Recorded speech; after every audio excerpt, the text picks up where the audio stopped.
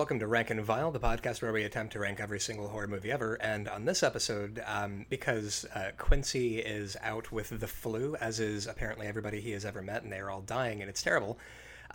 This week, I have with me my partner in crime and several other things as well, Christina. How's it going? Good. Hi. How's everybody doing?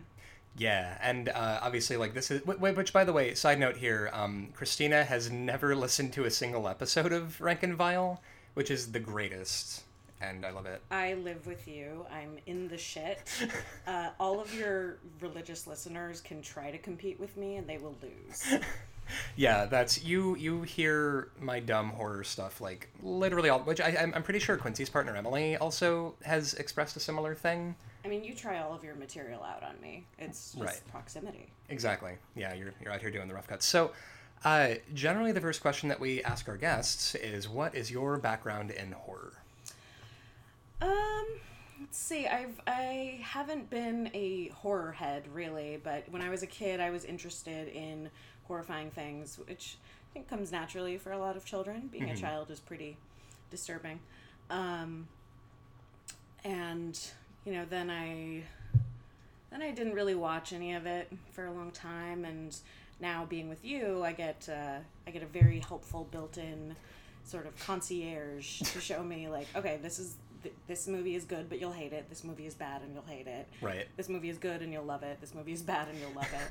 So I get a curator. Yeah, I do. I get a good hand-picked selection. Mm-hmm. And which specifically, your favorite movie Yes. is American Psycho. Yes. You are salty about American Psycho's placement on the list? I just think you should have an appeals process. That's all I'm saying. Because listen, it's really good. It is. It's so good. And it's the best. And it's not even in the top 10 anymore. And I'm honestly really mad at you and Quincy because that's just 15. Come on, that's way too low. Yeah, that is way too. Come on, Predator is more meaningful than American Psycho. Well, it's not on me to say that it's more meaningful. Jaws is not better than American Psycho. I will fight every single one of you. I will fight you. I will fight you. That's good. It's good. Yeah. But you haven't even you've like halfway watched Jaws. Yeah, you know why I only halfway watched it? Because it's not as good as American Psycho. Well, there we go. So. That's how you know, right there. I mean, you did see the USS Indianapolis speech, though, so that's good. Yeah. I mean, just nothing is more pointed and hilarious and brutal than American Psycho. This movie is also pointed and brutal, but not really hilarious. So who had a more ghoulish approach to wardrobe?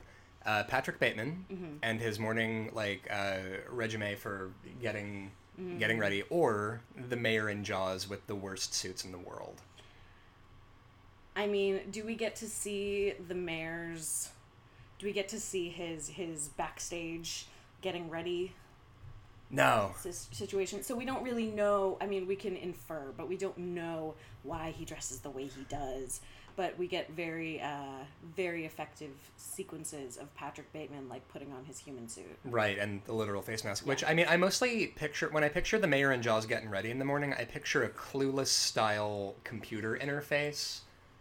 filled with the worst suits in the world, and every morning he's just like, the one with the anchors on it, and that's him now. And the soundtrack is just do do do do do do. Yes, yeah. that's it. That's all he listens to is Yakety Sax. So on this week's episode, the first movie that I want to talk about, which I am so goddamn stoked to talk about, is 2016's Raw. Which, so we were debating, like, so for this episode, should we do spoilers? Yes. Yeah, and we were like, well, okay, I feel like it's impossible to dig into all the really, really cool stuff about Raw that we want to talk about without giving spoilers. Mm-hmm. So, if you don't care to hear us giving the plot points and everything else about the movie Raw, go ahead and skip ahead maybe about, I don't know, half an hour or so. Sure. Do watch it, and then if you care to, come back to this, because it's a phenomenal movie, and I would highly recommend it. Yeah, so let's dig into it. Dig into it. So this movie is fucking great. The plot is that there's a young woman who's going off to, like, veterinary prep school, basically. I think it's like a graduate school. Although it does have the feel of her, like, going off to college. It's weird. I don't know how the veterinarians are educated in Belgium. It's like a horrifying version of Animal House, and they all happen to be veterinarians, and they're all like really into being veterinarians. Like they've got little songs that they sing about how veterinarians fuck better. They're super into being veterinarians, and so it's college basically, and they're all sort of living together, and there's like a hazing process where it is just real fucking intense, right? Like, yes, like they've got buckets of blood being dumped Carrie style on them. They've got to eat raw animal parts, which triggers. So when the main character, when she has to eat raw, what is it? Rabbit kidney. Yeah, raw rabbit kidney. And it awakens in her a dormant... she's like a lifelong vegetarian, and so is her family. Like, her family does not eat meat, ever. And it's peer pressure, basically, where it's like, eat this fucking rabbit kidney. And her sister, who is one of the focal points of the movie, is also at the college, and, like, she's kind of... she's made the rounds, sort of, already. She's assimilated. Yeah, she's part of the culture, and she sort of peer pressures her little sister into eating the raw rabbit kidney, which then triggers crazy cannibalistic impulses, and she just sort of wants to eat people. It's just that insatiable desire to consume human flesh that every assigned female at birth person will have at some point. You know, right, coming of age. Yeah. Yeah, it's a relatable thing where you just, want to eat a bunch of people. And so you get this dynamic where, like, the sisters are taking bites out of each other and other people, and the ending of this movie hit me like a sucker punch. It's so good. It's beautiful, and the ending of it is it feels very French to me. This is a French and Belgium production, because in its devastating restraint, it really reminds me of the ending of La Femme Nikita. La Femme Nikita, which is I was going to say. also one of my favorite movies. So yeah, beautifully made film. You need to see it. It's streaming on Netflix, and 1,000,000% worth your time if you haven't watched it already. Yeah, and it ends on people talking in little rooms like they did in La Femme Nikita, where, like, after all the crazy, bombastic, like... So, cutting to the chase here, this movie is real fucking graphic. Like, although, oddly enough, it's real fucking graphic, but also not... I think it's not like being told the Aristocrats joke. Right. It's not at all exploitative. All of the... There's gore, for sure, and it's all grounded in an actual movie. Like, this isn't like some shitty person got a film camera and decided they were going to make what could technically be referred to as a movie so they could just splash a bunch of blood all over the place. This is like an actual film with characters and dynamics and things to say, but it's not didactic. It's so you're saying it's not like Kung Fu Cannibals. Sure, I guess that's a movie that exists. Sure, absolutely. Okay, You'll be pleased to know that it's actually much farther down the list than American Psycho. It fucking better be. Don't even tease me about this shit, because you're just wrong. Yeah. Train to Busan. Okay, that's probably very good, but I've never heard of it. It is very good. Your dislike of Jaws occupying a spot above it is... I don't dislike Jaws itself. Sure. It's just like, sometimes people make bad decisions, and it's a frustrating thing to witness. Mm-hmm. Mm-hmm. So with Raw, I know you're like a dog with a bone. I'm gonna try not to get distracted by how incorrect that is. Okay, let's go on. I appreciate that. Mm-hmm. So with Raw, I think... with the gore and the really transgressive... Now, here's the thing. It is a Belgian film, and it... on the list, we've done a couple of movies that could be referred to as, like, a school of cinema called the New French Extremity that was real fucking popular in, like, the early to mid-2000s, where, like, High Tension is, like, the Enter Sandman of New French Extremity. Calvaire is a movie I can never watch again. And this movie is not that. Like, it's not transgressive for the sake of transgression. Like, it's doing so many things where it's explore. So, tell me, give me your thoughts on this, because you have a lot of thoughts. On New French Extremity or this movie? Oh, this movie. Oh, yeah, because I can't comment on New French Extremity because I have never seen those films. I think those fall into the category of these are very good and you would hate them. Would you? Yeah. I also haven't seen The Babadook. I had a panic attack in the theater while watching Oculus, which isn't even like a great movie. It's not even like The Exorcist or anything, but it's a good movie, and I found it very effective in all the wrong ways. Yeah, because I think it was the claustrophobia. Yeah, and it was the domestic stuff, like the children trapped with possessed parents and nowhere to go. It's not great. Right. Like the sort of there's something wrong with mom thing. Yeah, I can't do it. Yeah. I prefer to stay away from home invasion. Sure. Because I have a home. Right. And it's a little too close to the bone. It's upsetting. But I'm fine with, beautiful young people being slashed to death in forests because I never go into the forest because I'm not a fool.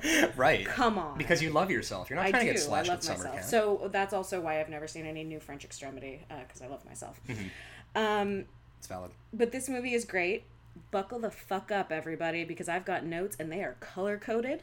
Which, by the way, guys, she is you are a librarian. Yeah. So taking notes Believe it. Dude, she's got different colored markers for her notes. Like this, I don't know if I can stress to you guys what I'm looking at right now. It's like the Necronomicon. No, these are not markers, you fucking heathen. These are highlighters. They're actually mild liners. Shout out to all my stationary nerds out there. I'm sure the Venn diagram of horror nerds and stationary nerds is a circle. It's 100%. It's just you. So yeah, some mild liners. I got a Tombow dual brush pen up here. And the rest is just a Pilot V5 rollerball, which is everybody's favorite pen. Absolutely. Yep. Anyway, so here are some things that we're going to talk about, whether you like it or not. We're talking about abuse and dynamics of abuse, cycles of abuse. We're talking about like public versus private, and we're talking about repression and abandon. Yeah. Those are some of the main themes that I see in this film. Yeah, that really checks out, and especially because we were watching videos of like the director sort of talking about the movie and people asking her really dumb questions like, "What is cannibalism a metaphor for?" Which I think is a really, really boring question because it's like, well, what do you think it's a metaphor for? Like, it's kind of the David Lynch thing of like, like, so what is Eraserhead about? And him being like, well, I made the movie. And now you can watch that movie and take away from it whatever you're going to take away from it. When people ask questions like that, in my head, I just see them, like, strapped into a high chair, like, asking the director to spoon feed them pureed peas. It's like... Well, I mean, who doesn't want to be fed by David Lynch like a mama bird? Well, sure, but you want that literally, not figuratively. Right, Like, and there's a difference. Yeah, you don't want to be robbed of the experience of interpreting and understanding a piece of art for yourself. It's just cheating yourself. It is. So yes, people ask very facile, embarrassing questions, and one person got really angry at how pointless they said the movie was. So angry about how pointless it was that they walked out, which I think you'll agree suggests that the emotion they were feeling was not boredom. They're not mad. They're actually laughing right now. They're laughing. It's really funny how much of a nerve that movie touched, I guess. I'm having a great time laughing here by myself. I mean, you like the horror, like the first note on your page obviously is like the horror of femininity. Yeah, and the director in interviews and on panels, she's dealt with people saying, this is a movie by a woman for women, and she rebukes that, rightly so, I think, that because we all have bodies, and if you live long enough or reflect even a little bit, like, you will at some point realize that your body is not under your control. Right. And that's a little scary. And so in that sense, yes, this movie is for everyone because we are all living in our terrible flesh prisons. Relatable. But in another, like, as much, I do want to respect that. And at the same time, this feels to me like, as much as it's universal, it's also specific. Feels like a specific kind of female body horror. In everything from subject to form, like how controlled and brutal it is without being exploitative. That feels specific to me. I think other lesser directors would handle that very differently, but there's a respect for humanity and for animals and for really the experience of having a body and how scary that can be. Well, right, and like there's one bit of the movie that I thought was interesting was that which by the way, interesting is one of those words that doesn't actually mean anything, that I thought was really fucking cool, which was so her sister is trying to give her a Brazilian wax, and she obviously this is not a fucking fun experience and it's painful and she hates it, and she involuntarily kicks, and her sister who had scissors accidentally gets her finger chopped off. So her hand is bleeding. She's calling the cops while her sister is fainting because she just got her fucking finger chopped off, and she starts to eat her sister's finger, and then later on, her sister blames it on their dog Quickie, and so they're like one of the themes in this is like, well, now we got to put Quickie down because if a dog eats human flesh, they're going to get a taste for it. Which, by the way, is actually a myth. That is not actually true about dogs. That if they eat a human part, that means they're going to start eating people. Tell your friends, no need to put that dog down. Yep, it's okay. Leave them alone. If you've ever met a dog, they will eat any kind of meat. They don't give a shit. Quickie has done nothing wrong. And so Quickie has to be put down, and we're told via text from her sister, whose dog Quickie is, that they had to put Quickie down, and she's really cavalier about it. Yeah. Like, she's like, lol, they killed Quickie. And I think that's treated as a really monstrous moment. Right.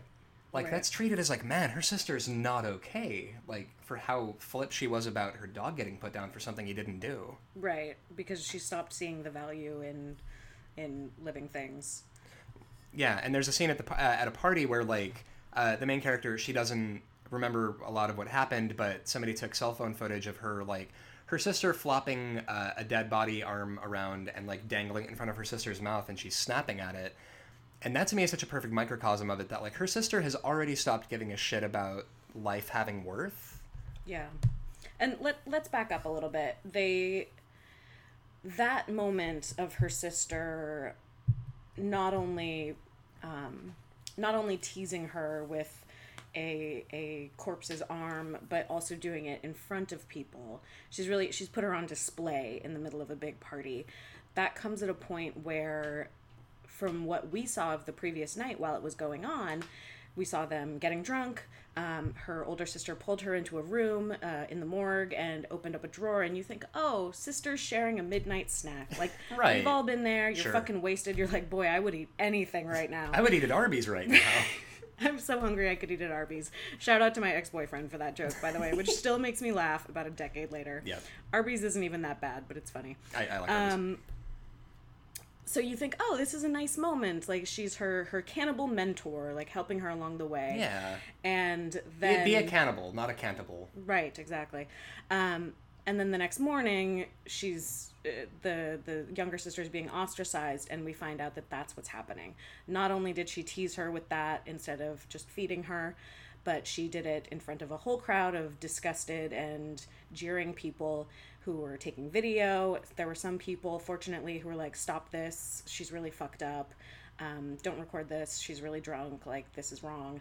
But it still went on. So it's a betrayal. It's such a betrayal of their relationship as sisters, and also within the context of the film, let's really back up. Like, as it happens, she develops this craving for human flesh. Justine does, the protagonist, and it's at the same time as she develops the skin rash. And the nurse she sees, she's credited at the end as the nurse, prescribes her this cream for her skin and says, you've got food poisoning, just, use this cream, find, like, your first week is rough at this school, find a quiet corner and wait it out. Yeah. Which is one approach to surviving an abusive environment. Right. It's just hunker down. Yeah. And so she's not feeling good, and she stays with her sister overnight, and she finds the same cream in her sister's medicine cabinet. And so all of a sudden, it's not an individual problem. There's something larger going on. And then she finds that her sister also has that craving for flesh. Yeah. So it's a betrayal of their relationship as sisters. It's a betrayal of any solidarity you might hope that they would have as sharing this condition, I guess you could call it. And it speaks to both the horror of femininity, which is sort of woven throughout. Like, when she's trying to give her sister this non-consensual Brazilian wax. She says, come on, we all do it. Right, and that's like repeated a couple of times in this. It is, yeah. This compulsory femininity and, you won't be a real woman, you won't really be an adult until you're all sexy and writhing in front of a mirror at yourself. Yeah, and even the nurse, when she's taking care of her, is kind of like, do you use condoms? Or no, are you on birth control? And she's like, oh, I haven't. And the nurse kind of quirks an eyebrow and goes, uh-huh. Yeah, it's this, you're not ready, sort of pat on the head kind of thing. And it's such a limiting and kind of gross idea of what it means to be an adult. Like, if that's not your thing, then why couldn't being an adult mean something else? Yeah. And also it's she's being inducted into this this suffering, basically. She's at one point she's in a room with a professor who is being incredibly unprofessional, frankly. Yeah, he's a real dick. He's a real dick for no reason. He's talking to her about an allegation of cheating, and he just makes it really personal for no good reason. Yeah. And of course, she can't say any of this. She's barely an adult because of her age and experience, and she's chewing on her hair, which is not an uncommon mannerism, especially among young people. When my hair was long, I used to chew on my hair. Yeah, and so after that, she is in the bathroom, and she's throwing up, and she's pulling strings of her hair out of her throat. Man, which, by the way, the cannibalism was upsetting. That was actually, I think, the most viscerally upsetting part of the movie for me. Because it's realer, yeah, right? because we've all kind of pulled gross stuff out of our throats. Sure. Some of us more than others. Some of us more than others, right. And after she comes out of the bathroom stall, and there's a young woman one of her classmates, a young woman at the sink, who says, if you use 2 fingers, it'll come up quicker. And she's got this, like, very chipper smile on her face. Helpful. And she's being helpful. And it's like, oh, this is the dubious honor that you have being inducted into the realm of a semi-adult woman, is like you get all this suffering. It's normalized to make yourself vomit, right. And try to control your body in all of these unhealthy ways. Yeah. So the relationship between Alex and Justine, actually, I'm not even going to look at your notes for this one. That's fine. Mostly because you're smarter than I am and you've got lots of notes. So for a podcast, you got to admit, it's pretty great. I mean, just do your own fucking homework. That's all I'm saying. There we go. That's all right. You're robbing yourself of a learning opportunity. I am. Yeah. I am, and that's unforgivable. So the central relationship of the thing, to me, is the relationship between Justine and Alex, the sisters. And the end of the movie, so Justine's roommate, he's... Now, and here's the thing. I want to say he's a gay fellow, but I wonder... Now, here's the thing, right? No one says the B word. Right. He has sex with Justine. Mm-hmm. And at this point, Justine is well into bloodlust territory, where she's eating raw chicken, she's eating fingers, she's, like, ferreting away hamburgers in her pocket. Hashtag just girly things. Just girly things. Ferreting hamburgers. And she's having sex with Adrian, her roommate, who she like during the sex, she's like starting to bite him, and he's like, "Ow, ow, quit it!" He's like, and then when she gets off, she bites into her own arm and not him, which is, I think, the sweetest fucking thing I've ever seen in a movie. It's really beautiful. Chomps. The entire scene, I think we were both on tenterhooks, like, oh, we don't really do like it. This character, like, may he live to see the end of this sexual encounter, like... Yep. We wish him well, And it's uncomfortable because she's biting him, and he keeps saying no, and she's not totally respecting the no, so you're like, oh god, this is going south, this is bad. And then she bites into her own arm, and it's bleeding pretty freely, and it's this beautiful moment of, like, she has realized that he has worth, his life has worth, his no has value, and so she's controlling where her aggression goes. Yeah. And it gave me hope for their relationship, hope that was totally dashed, because this movie is not pulling any punches. No. And so that there's the bit where he, he's gay, like he's had sexual encounters with men, and there's a line where he gets really upset after the encounter where he's like, what was it? I didn't hide for 20 years just to fuck girls now. Yes, biphobia claims another victim. Tragic. So he identifies as a gay man, and that's also where the director and writers view that, this isn't just a movie for women about female bodies. being unruly in different ways. It's also about just bodies in general, because he's been hiding for 20 years. Like, his body has desires that he has not been able to acknowledge or indulge. And so this is something that really everybody deals with, is like having to control their body and contort it in various ways to be more palatable, if you'll excuse the expression. Well, and like, going back to the ending, where, so you find out that it's like a matrilineal thing, right? Mm-hmm. Where their mother, who met their father at the same, like, Suspiria-esque hell school for veterinarians. I don't know that this place is accredited. Let's look into that. Yeah, it could just be a bunch of, like, randos running a veterinarian school in the Belgian countryside.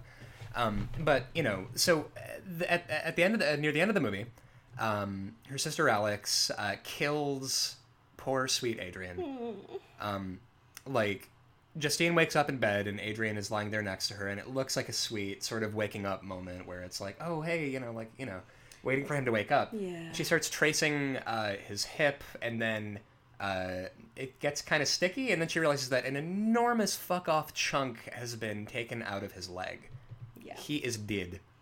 Well, and that's not, I mean, unfortunately, because being alive is terrible, Right. you can lose a huge chunk of your thigh and still be alive. Yeah. But she finds this puncture wound in his back. There's basically a hole bored through him. And what is it, a ski stick? Yeah. Ski. A skiing, or what the fuck do you call that? Now you all know how much I go outside, which is never. So you got your little ski bat that you use to push yourself down the slope. So whatever happened to his leg is not what killed him. He's got this massive wound in his torso, and it looks like she did it. Her mouth is bloody, and then she looks over, and her sister Alex is there playing a video game. Or not playing a video game, sitting there staring into nowhere holding a controller. She's not playing a thing? No, I thought there was something on the screen. She's not near the TV. Like, she's over in the kitchen with the controller, staring off into nowhere. Because she also used to play video games with Adrian. Sure. Oh, that's weird. I thought there was something on the screen. Anyway. You're actually probably right. I just remember seeing a TV. Either way. So then it becomes pretty clear that Alex did it. Throughout the film, Justine had kind of been trying to protect him from Alex a little bit, the same way she protected him while they were having sex. Mm-hmm. And unfortunately, it's come to this. Throughout, he's a real sweetheart, and when she's pushed into a sexual encounter without her consent, someone, you know, because this is a fucking nightmare school and hazing week, she walks past a doorway and they splash her with a bucket full of blue paint, and then they push this guy covered in yellow paint toward her into a small room and say, don't come back until you're both green. Right, a sort of enforced 7 minutes in heaven thing. Yeah, like super fun, real great. Yeah. And she bites this guy's lip. And fuck yeah, she does. Bites a chunk out of his lip, and I laughed way too hard. Just ruled. Because the way it's edited and directed is so crisp and beautiful. And when he sees her do that, he's also covered in some sort of paint. The look on his face is almost unreadable. It's like a little bit indulgent, like a little bit curious. Yeah, you know? it's sort of a OU look. OU. Taking chunks out of the guy in yellow paint. Yeah, so I really wanted them to have this beautiful, like, almost the end of Let the Right One In, where it's like a monster and her person, you know? Which I love that as a trope, the, like, caring for your monster thing, where it's like there's this person in the thing who's kind of a noble and scary and kind of a monster, and then it's another person who loves them enough to be like, you know what? Yeah, sure, you have an insatiable bloodlust and you like eating people, but we can figure it out, you know? That's what we all want, is just that kind of understanding. Yeah, exactly. Yeah. And so at the end of the movie, so Adrian is, poor Adrian, he's dead. And Justine is, like, holding the ski stick, the ski rod, to Alex's throat, like she's gonna kill her for killing... No, it was to her forehead. Oh, to her forehead. Like, and you don't know if she's gonna kill her for killing Adrian. And then... rather than do that, there's like a kind of a Goblin Market moment where she lifts her sister up, takes her to the shower. They both, like, she washes her sister off. They both get in and she washes her sister off. Yeah, and it's very tender. It's very tender. And that's also a sort of caring for your monster moment. Like she can't change what Alex has done, but she can take care of the person in the room who's still alive. He's still alive and left over from this. And so Alex goes to jail for murdering Adrian, and I just, which by the way, side note here, fucking adore this movie. It's so good. But so there's a moment where, she goes to jail for killing Adrian, and then they're both separated by a pane of glass. And as Justine and her family are leaving, her sister holds up the stump of her hand. Her middle finger on one hand and the stump of her middle finger on the other hand. Yeah, as a kind of, look what you did to me. And then they're both smiling at each other, and then Justine presses her face, which has a chunk missing from it from where Alex had bit her, presses it to the glass, and Alex kisses the wound on Justine's face. And, like, they're cool. Yeah. They're cool with each other. It's a beautiful, like, mutual walking wounded, look what you did to me, haha, look what you did to me. Bless this mess, you know? Exactly. Yeah. And then so they go home, Justine. So she had her wild semester at college, right? And she's sitting there with her father, who, which, by the way, side note here, is the most European man I have ever seen. There are a lot of scarves. Even when he's not wearing a scarf, there may be scenes where he's not wearing a scarf. Spiritually, he is be-scarfed. It's like present-day Chris Jericho levels of scarf. He is a well-scarfed man, right? Although in more ways than one well-scarfed. Well, there's possibly a reason for his neck being covered. Yes, and so, he's talking to Justine, and then he's like, yeah, your mom at college, and it zooms in on his face in a way you didn't really get a chance to look at it before. Big fucking scar in his Cupid's bow. It almost looks like he had like a cleft lip or something. And then he explains that, like, yeah, I was starting to, it was starting to get pretty serious with me and your mom, and then she took a big chunk out of my lip, and we had to make some hard decisions. And then he pulls open his shirt. He just says, she kissed me. She kissed me. And, I mean, such is the restraint of this movie that you draw your own inference, of course. And then he opens up his shirt, and his torso is just covered in wounds, his chest. It is a topography of scars. Yeah. And leading up to this, he's saying that what's happened isn't Justine's fault, and it isn't even Alex's fault. And the way he explains that is by saying, we had your sister first, and she was very much herself. She was our princess. She got used to being herself, and we never found a good solution.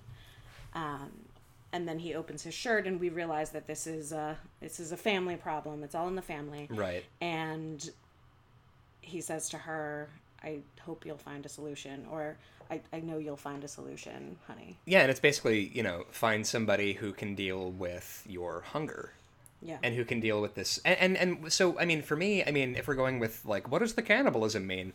For me, I feel like my interpretation of the cannibalism in this movie is just sort of the fear that you're too much for people, that you've got these weird compulsions and this weird hunger, and especially the fact that men don't have this thing in the movie. Like, I love that choice, that it's not a sort of like, they're not vampires. Right. Like, the dad did not get bloodlust because he is a snack. No, and it appears that nobody else, they all ate the raw meat during the initiation ceremony, but it appears that nobody else got these urges afterwards except for Justine and her older sister. So it's not only just women, it's just women in this particular family. Right. Which really opens it up to interpretations involving, like, familial cycles of abuse, and, like, you might think your family is perfectly normal until you go away to college and see more of the world, and then you're like, what the fuck was happening there? Yeah, there's a lot going on. And it's not something that you can solely blame on the initiation ceremony. That sort of activated something in them. Right, and the initiation ceremony in general is like a cycle of abuse. Yeah. Because so much of it is, the hazing it's fucking uncomfortable. Like, just these fucking terrible upper class people. Not upper class, like older students. Yeah. Like older students, not like upper class, like. Yeah, and I think it's like a micro version of a macro thing in the movie. Yeah. Where it's this small cycle that is kind of given the time to breathe that it deserves. Right, and so the director, bless her and keep her, even draws this line in one of the interviews that we saw a snippet of, where she says, it's about the violence that we face every day. Like, obviously it's about a lot of things, but that's part of it. And so with the nurse in the very early scene where Justine is like, why is my skin doing this? I am ravenously hungry. The nurse says, find a quiet corner and wait it out. Right. And the nurse also recounts this movie is beautifully made. Everything is deliberate. Nothing is wasted. She recounts the story of this patient she had previously, an earlier student who was fat, and she was really denied adequate or even barely respectful medical care, which for all of your thin listeners or anyone who might not know is something that happens to fat people constantly. This young woman went in with the flu, I think it was, and she was told by some other medical professionals, like, you're too fat, I can't even get the needle to a vein. Which is horseshit, by the way. Come back after you lose some weight and we'll focus on your flu. Jesus. And so this nurse was saying, that was bullshit. I was able to find a nerve just fine, and this young woman thanked me profusely for not even mentioning her weight. And she says, I didn't mention it because it wasn't relevant. She had the flu. So she mentions this story, and then Justine asks, like, what did she do? Did she file a complaint or a report about those people? And the nurse says, no, I think she wanted not to be a bother. And basically that she didn't want to stand out. Right. She didn't want to paint a target on herself for further abuse. So we get this one option when you're faced with abuse, which is to, like, make yourself very small, find a quiet corner, not stand out. And the nurse says that she thinks the fat woman wanted to be average. And so she asks Justine, how do you view yourself? Right. And Justine says average. And so that's one way to avoid getting the worst of abuse in a bad situation. And another way to handle it is to fight back and get vicious, which is kind of what Justine does when she's in that room with the paint. Right. She fights back, but there are drawbacks to that. It sort of paints a target on you. Well, because there's, like, social sanction. Yeah, of course. And it if you take it to the extreme, the way Alex did, you can end up in prison, all of that kind of thing. And it's also uncomfortable for people. Like, if you're in an abusive situation, if all the victims go along with it, then everybody, perpetrators and victims, if they so choose, can see it as normal. Like, oh, that was an abuse, that was fine. Well, and you think of, childhood, right? Like, because when you're a kid, when there are unhealthy, shitty dynamics at home, like, you might hate them and wish that it were otherwise. Right. But you don't really have the frame of reference yet to know how fucked up your situation is, because that's just your everyday life. Right. There's no basis for comparison. You might go over to someone else's house for a couple of hours, but that's not real knowledge of a dynamic. Well, and that's kind of an alien thing when you go over to a friend's house as a kid and you see how their family does stuff. Yeah. And, like, the family unit and generally, like, formative years are so kind of, it's like a one-person submarine where you're kind of, this is your life. This is right. your, and so, especially with this movie, I love the intimacy of family in this movie. That, like, again, the director was talking about how it's sort of like one interpretation of the cannibalism can just be loving too much and feeling too much. And that's especially in the sisterhood bond or the sibling bond in general. Well, and that the sibling bond is like this, like, protean, almost like biblical thing where it's just like this ancient construct of, like, intimacy, and you're bound together, and you share blood, you've shared, ostensibly a household as children. Right. And so often, in the Bible and in Greek myths, it all ends in bloodshed. Yeah. Not so much in hug your sister and say you're sorry. No. But sometimes the closest we get to hug your sister and say you're sorry is, hey, you cut off my finger. Hey, you bit my face. Ah, you. Fuck you. Yeah, both of them just finger gunning at each other from across the glass pane. Yeah. The option of fighting back against abuse, she comes out of that room. The guy comes out of the room screaming, and basically saying that she's crazy and she's got a chunk of his lip in her mouth. Sure. And everybody's looking at them. She couldn't buy an onlooker or an upstander when they were in that room, but now they've got everyone's attention. And I think that part of what's uncomfortable about confronting abuse head on in that way is that it removes the plausible deniability of like, oh, we're just having fun here. And it takes something that is almost private, like, oh, you know, we don't talk about that in mixed company. This is our little secret. And it makes that abuse public, and it denormalizes it. Yeah. And so the public and private is something I was thinking about a lot, especially after the bathroom scene. And there's, you know, a long, proud tradition of bathroom scenes. I think of Ginger Snaps, where she's... horror loves bathrooms. Yeah, and I think part of that is, like, the bathroom is where you bring your body so that it can do gross body things. Right. And in Irving Goffman's presentation of the self in everyday life, which is shouted out twice in Manhunter, if you've seen that, which is also great. So good. His theory is that all the world's a stage, basically, and we're all performing for one another all the time. And there are these three zones. There's on stage, right, which is when you're in public. You've got an audience of multiple people. There's a backstage where you're by yourself. It's private, personal. You're getting ready to present yourself next time you go back out.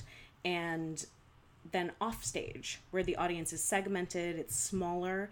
You might be up with one person, and you tailor your presentation of yourself accordingly. So the way you act in front of a group of, let's say, 5 people is different from how you might act if you're talking to one of those people one-on-one later.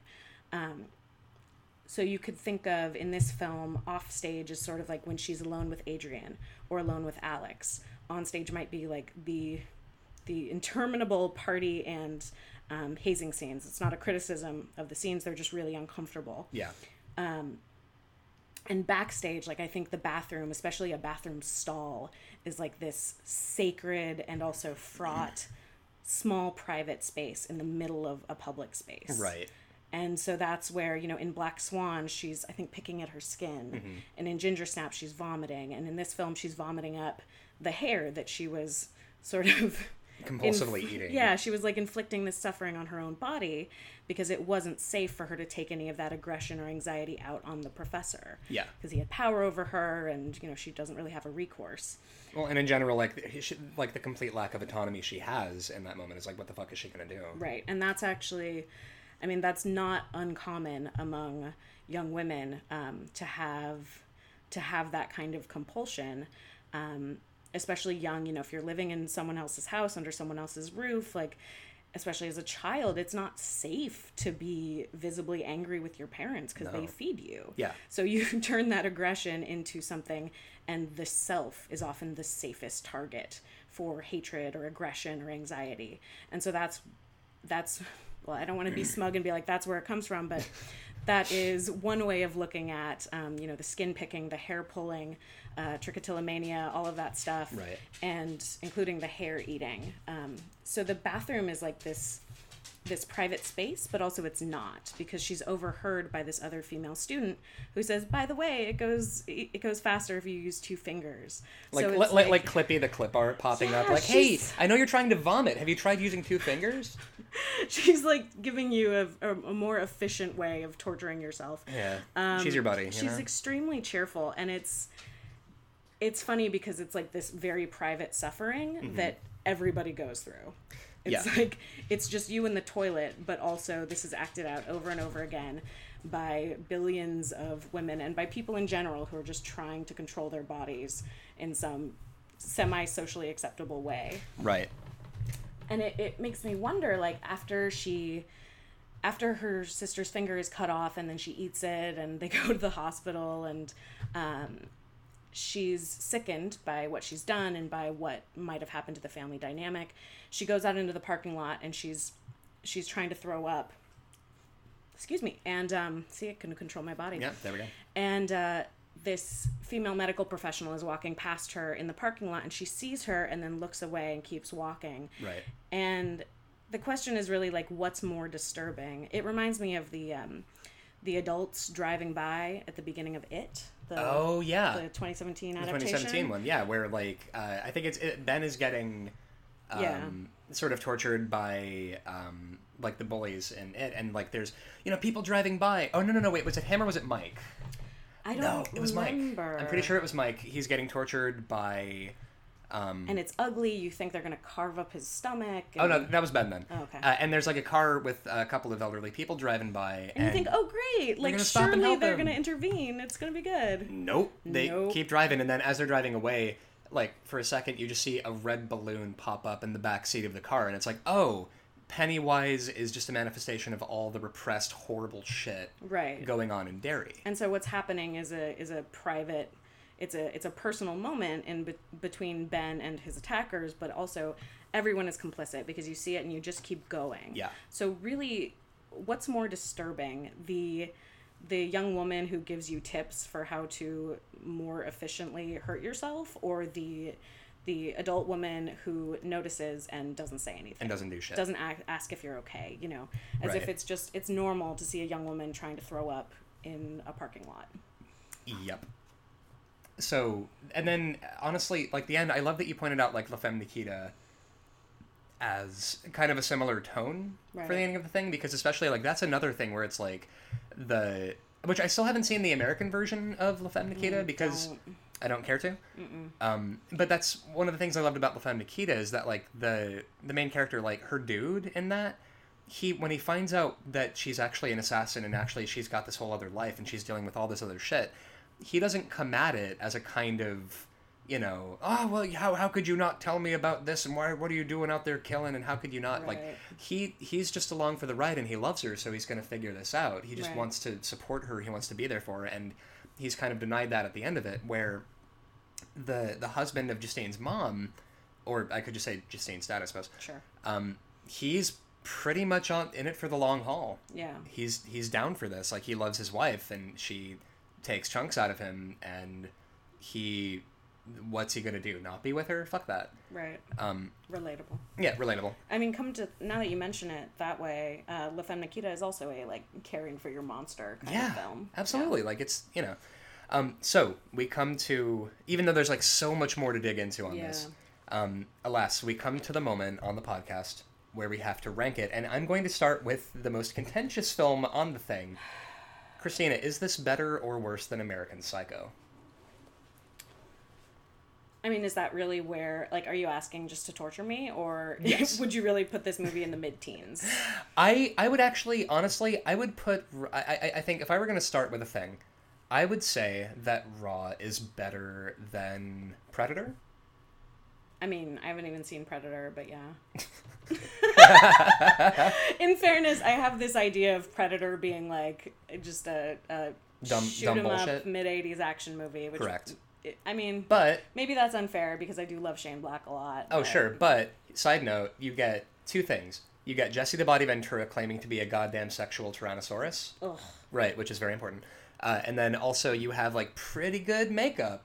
And the fact that Jean-Claude Van Damme was kicked off the set because he would not stop kickboxing. Well, that's great. Everyone loves that. Right. But listen, I'm basically here asking, is it about anything? And No. you're like, the makeup is super good. So here's the thing. Fuck Predator. Yeah. Sorry, Shane Black. Love you. Right. This movie, based on what I've just heard, is definitely better than Predator. Also, it's basically America trying to whisper to itself post-Vietnam going, hey, we weren't the monsters, right? Like, It's that was... okay. We're good. The monster is definitely somebody with dreadlocks. I mean, don't worry about that dog whistle. No, it's good. So better than Predator. Would you say, so that by definition, alas, because there is no appeals process and justice does not exist, that puts it above American Psycho. No, it doesn't, because American Psycho should not be under fucking Predator, you piece of shit. Also, I see here that The Evil Dead is ranked below Evil Dead 2, which is also incorrect. Yeah. I'm not 100% on your police work there, Lou. Yeah. I think that there's some funny business happening here. There definitely is. Yeah. So, sign my change.org petition to create an appeals process for this wretched project. Let's restore some justice and order and coherence to Rank and Vile. Please.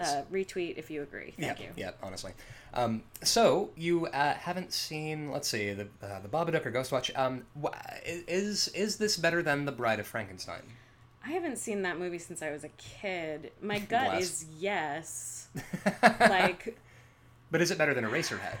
I haven't seen that either. Oh wow, okay. 'Cause I I don't think- think you would like it. Exactly. That's one of those, like, it's extremely good and you would hate it movies. Yeah. Rosemary's Baby. If we're getting into bodily autonomy, This is not better than Get Out. no, certainly not. Better than Rosemary's Baby? I don't even know, dude. Also, I saw this movie this morning. Like, So it's pretty so fresh. Unfair. Yeah. Well, that's the podcast. That's nothing I is know. fair. This entire enterprise is just is fundamentally flawed. It's fucking tainted. Just rating art is absurd. Mm-hmm. But I appreciate that you both recognize that. Yeah. Well, we're tap dancing about architecture. It's all in fun. Yeah. I don't know. You've seen Bride of Frankenstein more recently than I have. I would What do you say. think? See, here's the thing. I honestly, gun to my head right now, I would put this below Bride of Frankenstein, above Eraserhead. Damn. I think this now, and here's the Take thing. that, David Lynch. This 34-year-old French woman is coming for your head. Yeah, fuck you, Lynch. Because the thing is, I love Eraserhead, but I feel like, all right. So with both movies, if we're going with, listen, this director is not going to explain a goddamn thing. Right. The movie is the thing, and it's on you to figure it out. Fuck you. You have to think for once in your goddamn life. Exactly. Now the thing is, Eraserhead fucks me up real bad because it strikes a nerve with me. Sure. But I think this movie has a more coherent vision for the things it wants you to interpret. It's sort of giving. I mean, and not that makes it better than Eraserhead because it's not on David Lynch to give you breadcrumbs. Sure. But I think it's a more effective movie. It's very crisp.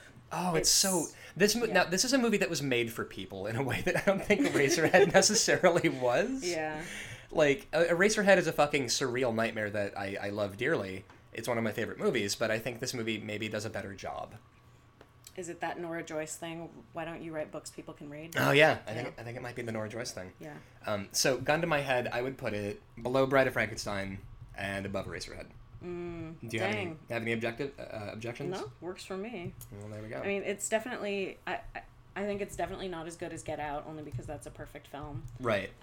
Actually, so 2016, this movie made the festival rounds, but it came out in theaters in 2017. Right. So I don't know what you do with that. I think that would make it Raw 2016, but Okay. Yeah, either way, Doesn't matter. Either way is good. Yeah, that sounds right to me. Coming in at our new number 10, motherfucker, we cracked the top 10 with this. Yeah. I did not see that coming. We didn't do shit. Julia Ducournau cracked the top 10. She did. Yes, she did that, and I'm sorry, it's above The Evil Dead. Yeah. And American Psycho. So, a quick thing we're going to talk about is that I'm sorry, you suffer so. The last thing we're going to talk about is so over Christmas break, what is one to do with themselves in the bizarre space between Christmas and New Year's? And one thing you could do is watch 2 fucking seasons of Ash vs. Evil Dead. Do it.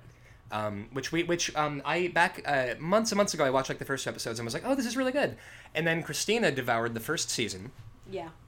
And got me to watch it. Now the thing is, it's great. It is just fucking great. I love Ash vs. Evil Dead because I think this series understands in a way that a lot of Army of Darkness and Ash Williams fanboys don't get that Ash is Lord of all scrubs. Mm-hmm.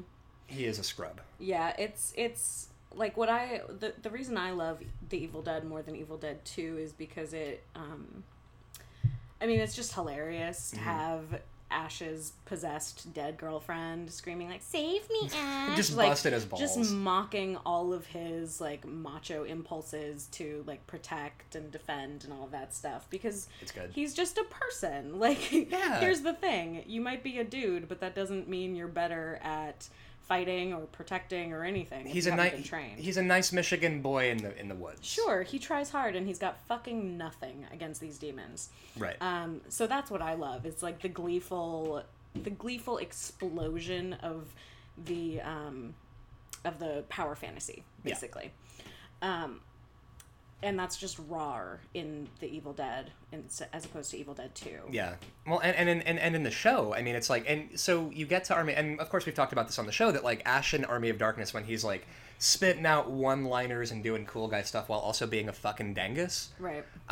It makes sense to me that he would evolve that persona as a kind of membrane between him and pain, because he's watched everyone he loves die. Mm-hmm. Like, he has seen so much death in the people he cares about, so that at this point, if he's just a fucking dickhole, to everyone, and he's just spitting out one-liners and being unavailable, it'll hurt less when everybody dies.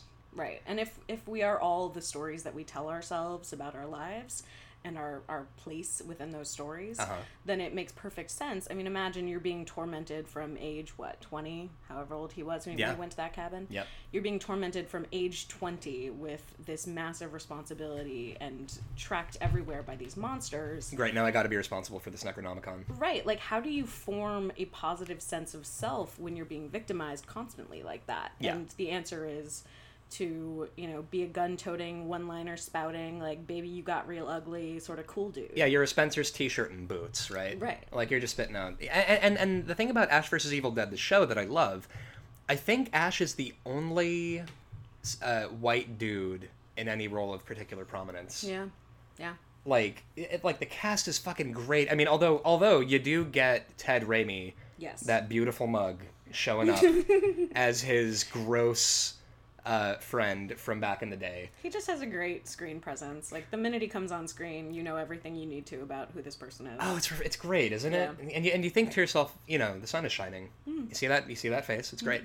And so Ash vs. Evil Dead understands exactly what we like about the Evil Dead movies. That, like, it's first of all, this show doesn't fuck around with gore or death. Oh my god, no. Holy shit. To paraphrase our friend Josh, we're killing kids on this show. Like, that's kind of his informal metric for how serious a show is about being brutal. Yeah. Like, we're killing kids on this show. Not a lot, but, it happens because demons don't discriminate. They really don't. And of course you've got Lucy Lawless showing up as a demon.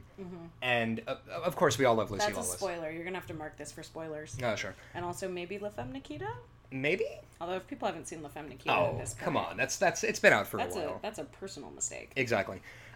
But so I honestly, there's one scene in this that made me like love this series so much, which is that in season 2, I think we're just going to be ranking season 1 on this one. Sure.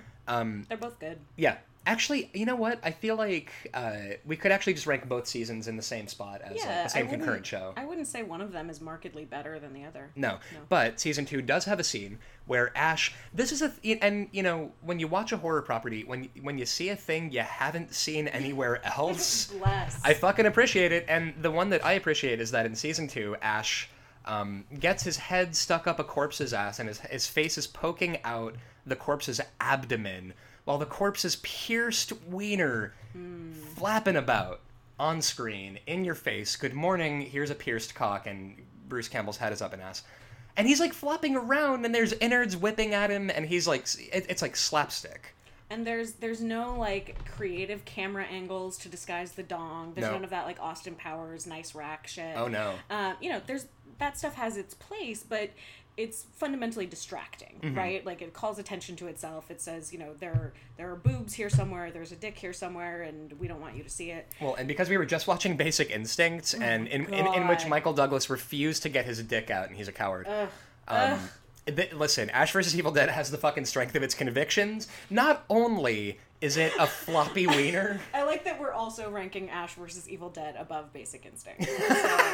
So for all of you keeping track at home... Well, you know what? Michael Douglas, get your fucking dick out and we'll talk. You coward. You goddamn villain. But yeah, this show, not only is it a floppy wiener, yes, it is a pierced floppy wiener. It's a big piercing, it's too. It's a big fucking Prince Albert. It's not like a little ring. It's like a thick buddy. It's some serious hardware. Thick buddy. I don't know where that comes from. It's a thick buddy, just flopping around in your face. Not only so we've got floppy pierced wieners, Ted Raimi, and his beautiful face. Lucy Flawless. Lucy fucking Flawless showing up, wrecking everybody's shit. And Bruce Campbell, which, by the way, still a confirmed snack. Oh, God, yeah. He's so beautiful. Yeah. And I love that Bruce Campbell was cast in the original Evil Dead entirely because Sam was like, well, my buddy Bruce wants to be an actor, and all the girls seem to like him. Listen, you cannot argue with that face. You can't. It's, it's a force of nature. It's gorgeous. And so, it's a perfect...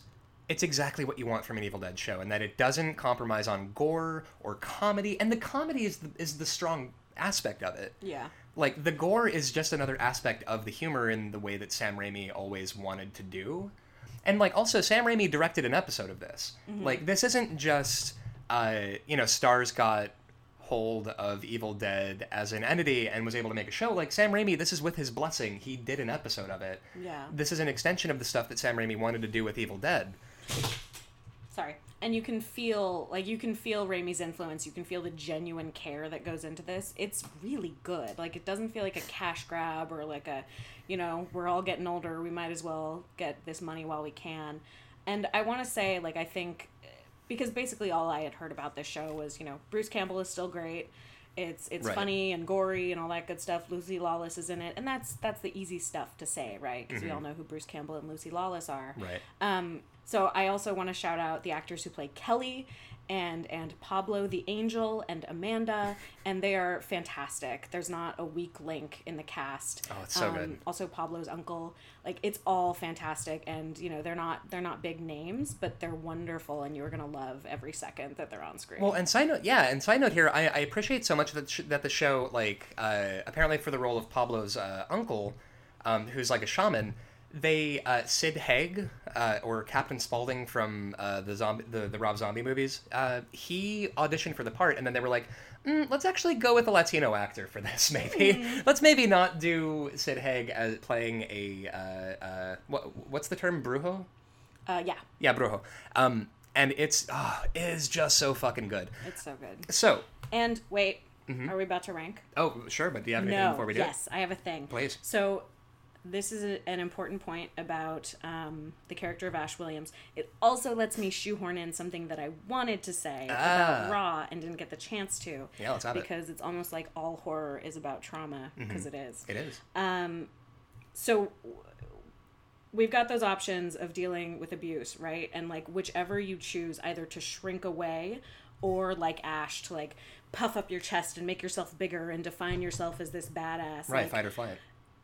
Whichever thing you choose to protect yourself can also sort of calcify and turn into something destructive that hurts you and hurts other people. And that's, like, Justine seems to understand that context. Like, she hurts that dude in the body paint, but she doesn't hurt Adrian. She bites herself instead. Right. Alex doesn't understand that. She fucking ruins lives and goes to prison, right? Because her aggression is out of control and she's not aiming it carefully. Yes. And with Ash, like, we have this very deliberate moment in the first couple episodes even where, he's saying, I'm an alone wolf, because this show really needs you to understand that he's a total dork. He's a fucking dingus. He's a savant. He's good at one thing, which is fighting and Deadites. Saying cool guy things, but he's not cool at all. Yeah. He is not cool. And, he's like, no, I work alone. I'm cool and isolated. I'm John Wayne, all that stuff. And at a certain point he says, wait, no, I have a pack now. I have Kelly and Pablo. And that's where the show, I think, really takes a turn into being something good and original instead of like a retread of the movies we've all seen, because now there's a different dynamic. Like, he's choosing a different way of being and of dealing with these things that he's facing, and that almost allows him to start developing as a person again. Well, so Ash vs. Evil Dead, more character development than 20,000 seasons of Supernatural? I mean, that's barely a TV show. Right, yeah, it's mostly just action figures. It just keeps some actors who seem like nice enough men off the streets, Gives them something to do after school. Keep them busy. Yeah. So, so if we're starting out on a place to rank Ash vs. Evil Dead, the TV series, to me, Ash vs. Evil Dead is better than, and this might get me hate mail, but it's better than the movie Saw. Because it's good. And the thing is, I've seen every Saw movie, and I love the first Saw, but let's not shit ourselves. Now, above that is Army of Darkness. I think this is better than Army of Darkness. I think so, too. It's been a few years since I saw Army of Darkness, but my shallow recollection is that it feeds a little bit more into the Ash is a cool guy thing. Would you agree with that, or no? I would agree, because I think it does take care to give him, like, Hail to the King, baby at the end. Yeah. And that's the stuff that kind of turns me off, because it's just not as interesting as it could be. Right, and it's a line that only works because we all love Bruce Campbell. Yes, I mean, yeah. So. And So Ryan obsessively reads trivia for things that he's watching. Sure. And then the second the thing is over, he's like trying to rank it. And it's like, wow, will you just let a motherfucker breathe? I'm sorry for being the way that I am. This is the dude who will definitely like uncork a 200-year-old bottle of wine and just drink it straight from the bottle. Like, no, things need a little space. Yeah. So Ryan was reading trivia about Ash versus Evil Dead, and one of the items was that, you know, all of the music is from the 70s and early 80s, and Sam Raimi wanted it that way because that's the music that would resonate with Ash, because that's when he stopped developing as a person and participating in society in a normal way. Before his life was taken away from him by the Deadites. Before his life was taken away and he like shut himself off to deal with that.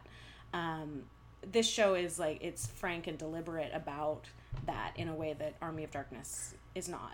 Yeah, and it's a kind of because I feel like Zombies Halloween 2 and a lot of other stuff like does the sort of, okay, what happens to the final girl after the final reel of the last movie? Right. What does life look like after that? And I feel like Ash is absolutely a final girl where he's always the one left over. Right. He goes on, and does he actually progress as he goes on? Right. It's really good. I would say also, so if we're ranking it, it is not better than Audition. No, I love it. Definitely not. I love it. It's fucking incredible, but it's Audition's a masterpiece. It is unfuckwithable. Yeah.